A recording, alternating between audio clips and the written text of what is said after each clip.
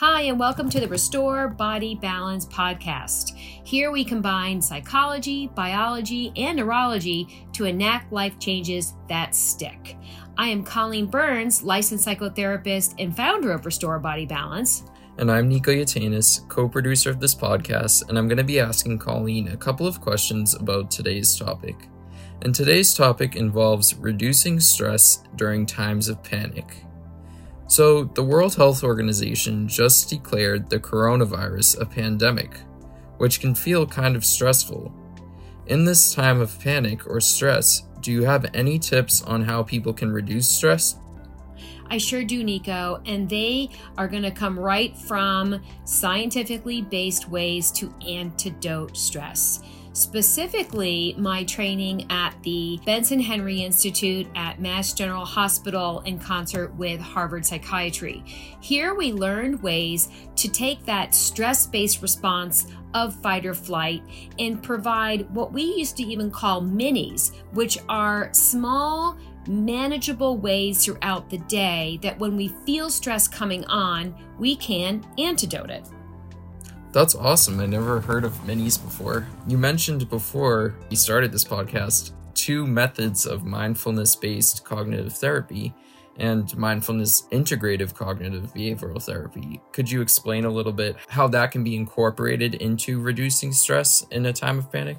Sure. So cognitive behavioral therapy is based on what we call your schema or the ways in which you view the world, which are our cognitions. So I will often say to a client, if they've ever had an eye exam, I will squint across the room at my clock and say, let's say that I can't read the clock and I'm squinting. So I might pop up to the local lens crafters and say, jeepers, I think I need corrective lenses. And so you have the eye exam and they put the machine in front of you and they click it. Is it better with lens 1 or lens 2? And you invariably come out of there with a prescription. And that prescription corrects the distortion.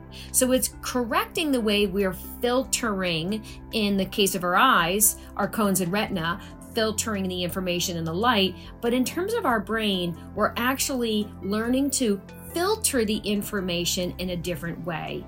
And in therapy, over time, we take maladaptive ways of coping and thinking, like panic, perseveration, in this case, probably catastrophizing. And we learn to interrupt that cycle of thinking into more adaptive ways. So with mindfulness and mindfulness-based cognitive behavioral therapy, we just have that added benefit of incorporating mindfulness in this technique. That's great to know. I think that a lot of businesses are even doing that. Instead of panicking or catastrophizing, they're adapting and they're doing virtual work or Zoom video conference calls, and everyone's adapting, even colleges. Which leads me into my next question. So as a therapist, what are you telling your patients, or how are you adapting to the new climate of the coronavirus? Yeah, well, in my personal private practice of Restore Body Balance, I'm personally giving people the option to do video therapy or teletherapy. I'm fortunate enough to have already had a HIPAA compliant system in place. But for those folks, of course, that come in, what we're hearing is to basically follow the protocol. And the protocol is be very mindful. There was a great article, and I think it was the Washington Post that I sent to a bunch of people about just touching your face. We are in a culture of, putting our hand on our chin, maybe, in a thinking posture on our face, and or touching our face or mouth. And so what they're saying from the Center for Disease Control is that it's the number 1 mode of transmission, right? Eyes, ears, nose, and mouth is how this virus is, as we know now, is the way of entering the body. So if you touch a door handle or you are on the train, just really practicing good hygiene. In terms of me meeting with my patients, I'm doing what the CDC and Massachusetts at this point in time is enacting, which is if you're sick, if you're sniffly, you basically self-quarantine yourself. And following the rules if you develop a fever and contacting your local health center or primary care physician. But as far as those folks that already have anxiety or folks entering my practice, the first thing I'll say to them is, how are we going to antidote the stress? And number one is get the facts, and get the facts from a reputable source like the World Health Organization, WHO, or the CDC, the Center for Disease Control. That's a really good point, because in this world, anyone can post whatever they want and kind of cause a catastrophe, which would lead to stress. And I know we talked about in last episode how deeply stress impacts our immune systems, but could you touch on it a little bit? Because I think with the coronavirus, our immune systems are also involved as well. Right. So last week we talked about gut health and the immune system.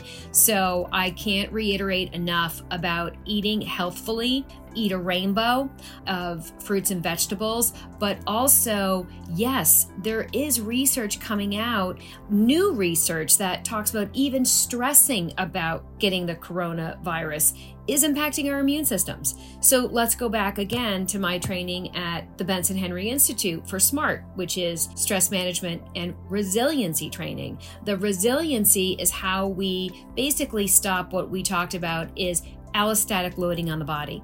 So think about the fundamentals of when we go into the stress-based response. So your blood is going to your fists to fight or your feet to flee. But think about what's happening. You're actually taxing your body to actually have all of that blood go. So the oxygen is being diverted to those muscles. And if we're hanging out there too long, it absolutely creates what we call wear and tear on our system.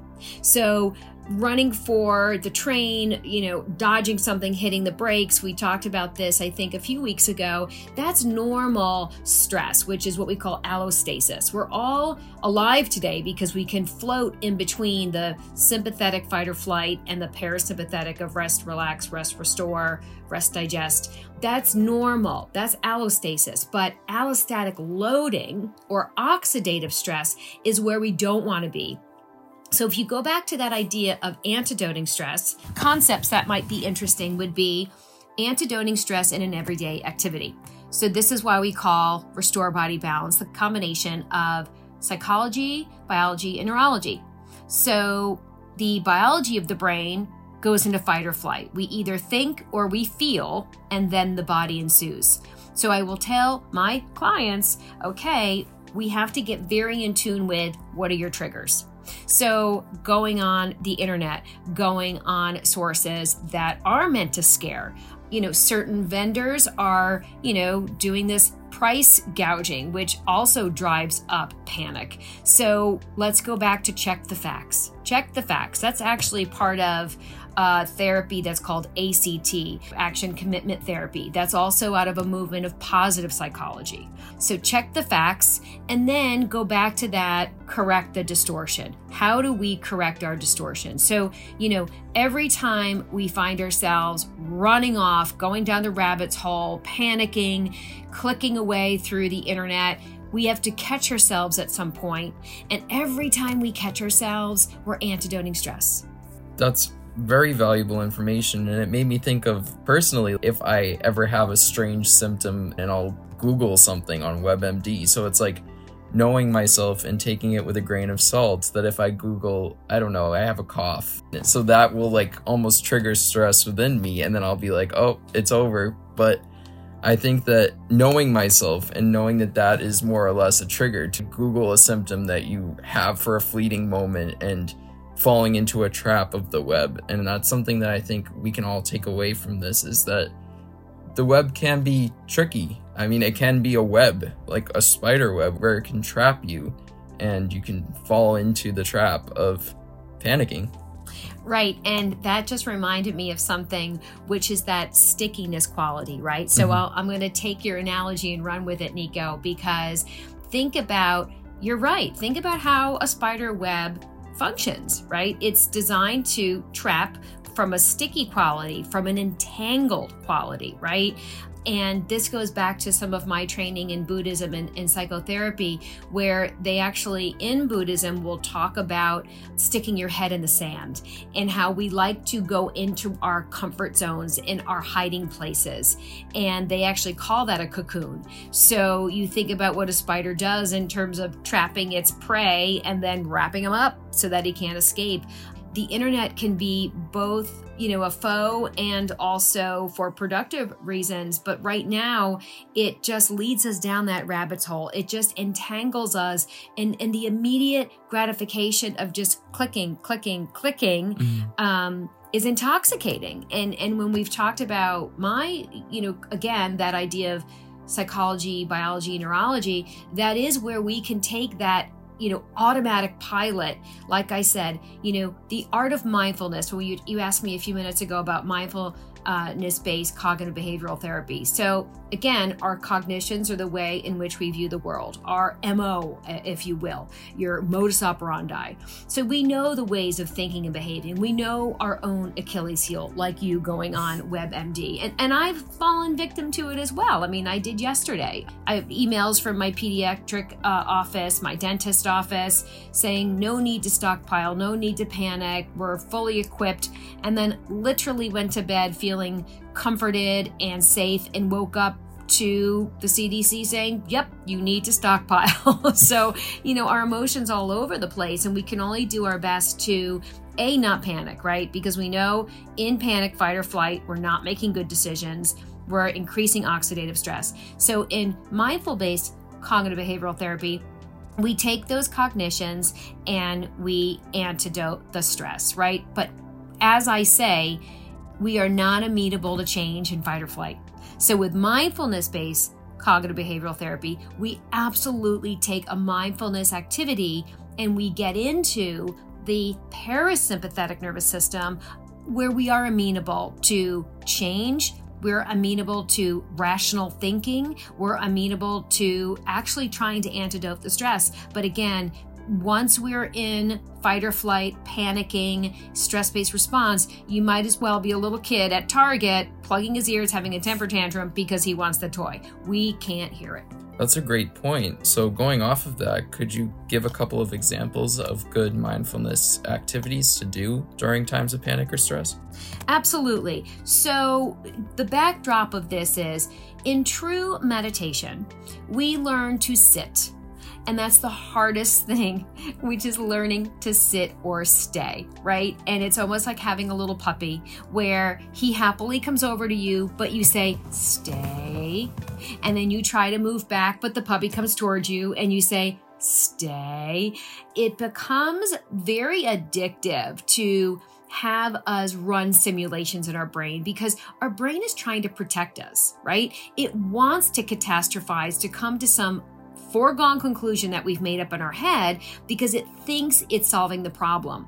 So in true mindfulness and meditation, and we're sitting, we keep coming back to the breath. Your mind wanders, we come back to the breath. Our mind wanders again, we come back to the breath. And that is teaching those neural patterns, which is why we go to the neurology of the practice. Neural patterns are just habituated ways of thinking and behaving.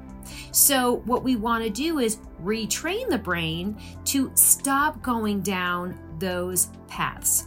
And every time, let's take a true meditation moment, which is maybe 20 minutes sitting, listening to a podcast or an app, or just ways you've trained yourself to meditate.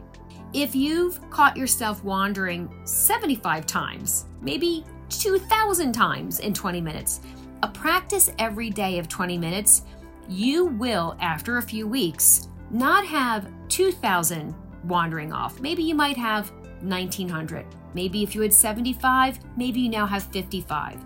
And it's cumulative, right? And what we've learned from that is it doesn't go away. So even if you have a bad couple of days, if you get back to your meditation practice, you go back to where you left off. Where we sort of took this is with the minis. Could that afford you? Is 20 minutes a day for 2 weeks, is that the same as maybe having a couple of these minis throughout the day? And what we did find is that it's true. So we might have talked about this the last podcast, but the reason I use the habituated brain is that just like tying your shoes or riding a bike, your brain will do things to say, I'll just automate that for you to free up for other tasks that are more eminent.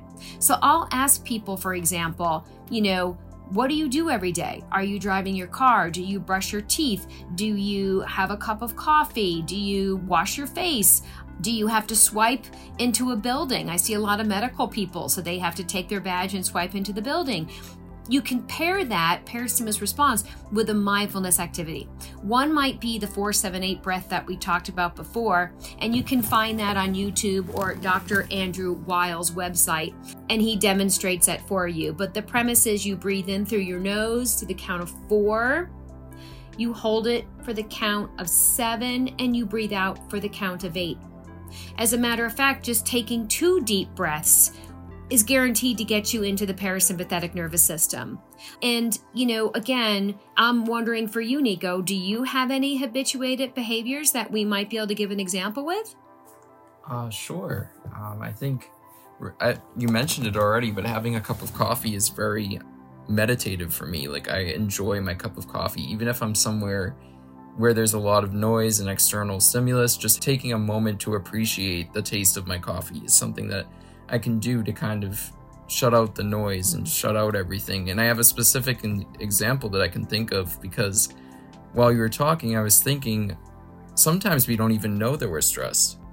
And a good thing that modern technology does is sometimes it'll let us know when we're stressed or when we're in a rush. My Apple Watch, for example, notifies me sometimes, and it says, oh, you need to take a second to breathe. And sometimes, honestly, I want to chuck it in the Charles, but I think that sometimes it works. Sometimes when it's like, oh, you need a second to breathe, and if I have something like a coffee with me, I'll be like, okay, I'll just take a second and drink my coffee and enjoy it.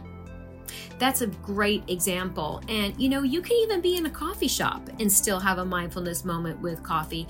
I often ask people to get the 5 senses engaged, right? So you are holding your cup of coffee, even if you took 30 seconds or a minute just to appreciate your cup of coffee, right? Mm-hmm. So what do you see? And what do you hear? And what does it smell like? What does it taste like? And, you can just slowly bring it up to your mouth and get the aroma, and you get the taste. You can look around you, staying present. There was a wonderful joke with the Dalai Lama once with one of his students, where he was reading the paper and drinking a cup of coffee, and the student called him out and said, wait a minute, I thought you were supposed to be, enjoying one task at a time. And he said, well, I am. I'm having my breakfast and I'm reading the paper. As long as we're ensconced in one thing and it's for positivity, not going down the rabbit's hole, you can take something like having a cup of coffee into a mindfulness moment. And then think about that power of the habituated brain. If you just cue yourself every day to say, I'm going to grab my favorite mug. So in my practice, I might say to somebody, either grab your favorite mug or buy a new mug, right? Mm-hmm. And it doesn't have to be expensive, but that cue of, oh, I have a new mug. I think we talked last week about brushing your teeth, right? Mm-hmm. And I often gift people signing up for one of my programs a Quip toothbrush, because when they see it at night, they'll say, oh gosh, Colleen wants me to brush my teeth mindfully. But we can take anything and make it into a habituated mindfulness or meditative activity. That's a great point. Another thing that I realized that I use for mindfulness are diffusers. I don't know if any of you have a Muji around you, but walking into Muji and taking in the scent of the diffusers really helps you just de-stress. I do. I actually have 2 in my children's room, probably for my son's, teenage sneakers, but mainly they're for my daughter. She loves to, when she does her homework, she puts her diffuser on because it creates a wonderful sense of calm. That goes back to olfactory being the number 1 memory recall. And I'm probably repeating myself, but I will say it every week in my practice. When I teach somebody a meditative or mindfulness activity, we will take something even simple like, I think we mentioned a chapstick, right? Mm-hmm. So, you take a memory, a beautiful memory that you have, a vacation, a moment, a memory with a loved one, a memory of you, maybe even something hiking, something that was beneficial to your life, and you remember how good it felt in that moment. And then we pair it with something that stimulates that olfactory. So for me, I mentioned in my book, it's a fireplace. I love the smell of a wood burning fire, and it transports me back to days of a ski house in Warren, Vermont, I can't not smile when I smell a fireplace. So I'll take something like that. Or if you have, you smell a cookie or something that was a family recipe or your favorite home cooked meal, it immediately gives you that sense of why we call it comfort food, right? It's eliciting a memory that makes us feel safe and warm. So, I would encourage anybody listening to take a memory they have and pair it with something. Again, in my practice, we have the wonderful credenza where I have, at least 50 different things that somebody can look at and take home with them to antidote the stress by pairing it with something that's hopefully not only tactile, but mainly the olfactory. Mm-hmm.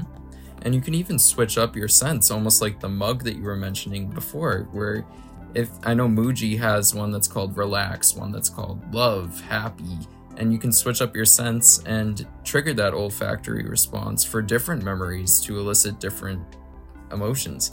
That's awesome, Nico. I'm so glad you mentioned that. I often give people, I have a lot of lavender in my office, and back at my training days of McLean Hospital here in Massachusetts, it's a Harvard teaching hospital, I would teach people mindfulness and meditation, and we would make eye pillows, for example, and I would buy tea bags that had lavender in them or chamomile. And anybody can do this at home, by the way. You just get, even go to CVS and get a stocking, and you fill it with flax seeds, which are inexpensive, and they're obviously add weight, and you just can make an eye pillow with your favorite teas or your favorite herbs. And I think you're mentioning a great point, depending upon what we're trying to elicit. So some people like peppermint, some people like lavender, and any of those scents. Actually, it is proven from, a lot of our natural homeopathy. Well, I guess it's homeopathy. When you're looking at herbs, it does give us a sense of calm. It really does. So everyone knows their own schedule and can incorporate these mindfulness moments into mini meditations within their daily lives. Yeah. And so, as far as our, global pandemic that you started the podcast off with, I really just encourage people to find their own sense of safety, but without panicking. If a small amount of, not using the word stockpiling, but if a small amount of preparedness makes you feel comforted, then that's perfectly fine.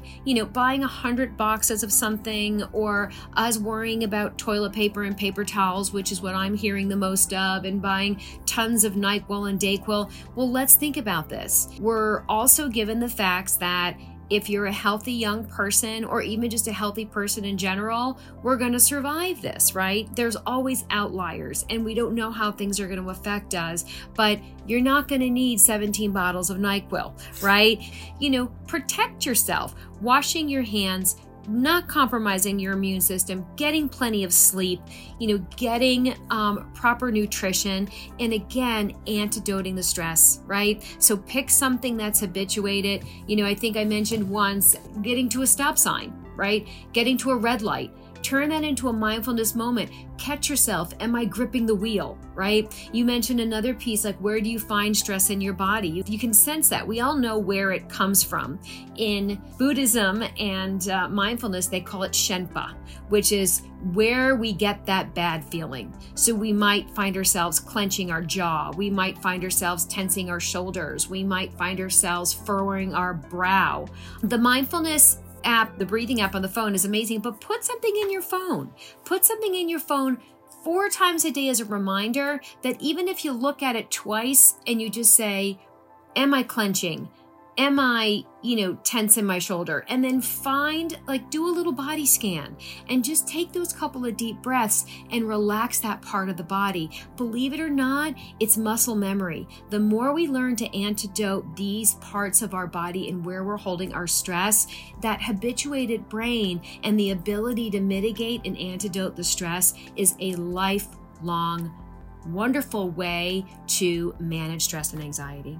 I completely agree. And on the subject of washing your hands, you can even make preparation fun. I saw this thing spreading on social media where there's this generator where you can type in a song and it comes up with the lyrics for how long you should wash your hands for. Get out. So if you have a song like any song, like Billie Eilish song, for example, and you can type it into the lyrics generator and it'll show you, okay, while you wash this side of your hand, here are some of the lyrics that you should be singing along to while you wash your hands. That's great. I heard once, even just singing Happy Birthday, the entire Happy Birthday song is enough time. Don't quote me on that because I don't know. So everybody put it in the lyric generator. But that's a great way. That's also a paired stimulus response, right? So great idea, Nico. And the website for that, I just looked it up, is called washyourlyrics.com. That's great. It's really funny. It's a funny way that people are making this a social experience for their preparation. Right. And in terms of social experience, let's not forget to reach out to friends and family and neighbors. And sometimes just having an open forum, discuss this with another person that validates your fears is okay, right?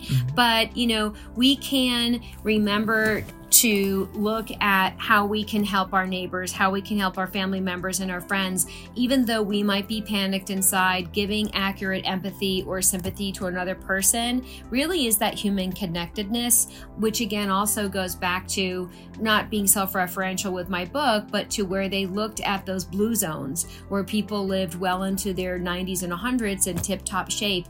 And, you can Google that on your own, folks, but it's one of the factors of where they looked at the top. I think it's probably changing now, but at least 7 or 8 factors that all of these provinces and cities and towns that were disparate throughout the world, one of the commonalities was social connectedness and that sense of safety and belonging. Let's help each other. Let's not stockpile. Let's help our neighbor, help our friends, take care of ourselves. When we're sick, stay home. Even if we have a sniffle, let's just be mindful. Let's talk to our coworkers and bosses and schools and teachers and friends and just say, this idea of social distancing.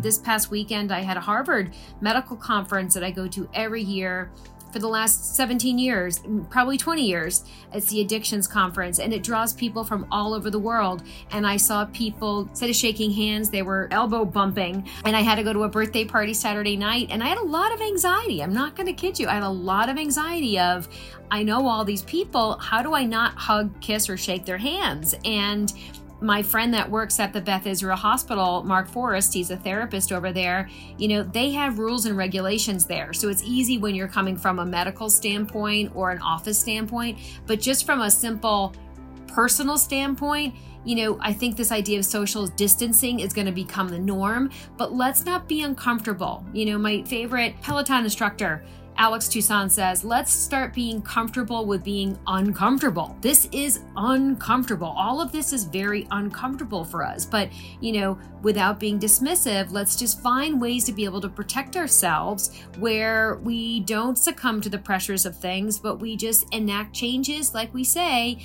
that stick, that are for our own personal best interest. And also, just on the subject of community, make sure, or if you're comfortable with spreading the facts with your friends, with your family, then spread the facts and make a point of reminding people that not everything on the web is factual. And from a marketing perspective, sometimes certain news outlets or websites are posting these stories for a purpose, to sensationalize something. So it's something that can be alarming when you first see it, but it's not as alarming as it seems.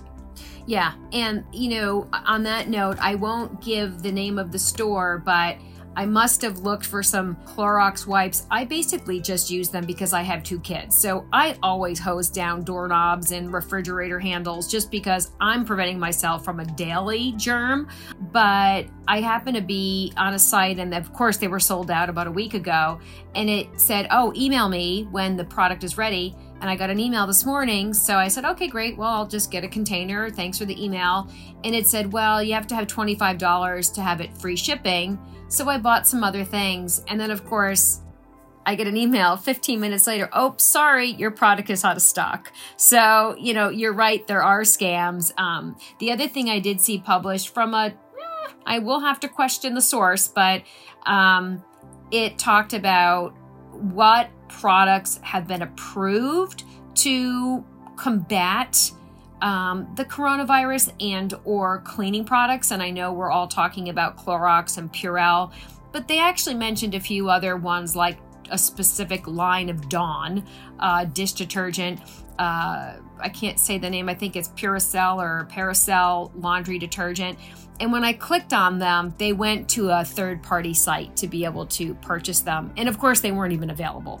But like random places like Lowe's, like, well, you can buy dish detergent down the street. Like, we don't have to go to Lowe's for it. So let's just be really careful. And I'm not, no shape or form am I being disparaging towards any of these companies. I just think it's a sign of the times, and who knows where it's coming from. But again, we just want to go back to what you just said. Let's state the facts. Let's be very mindful of, spreading germs, shaking hands, taking care of ourselves when we're sick, self-quarantining, but also just continuing to live our lives and finding positivity.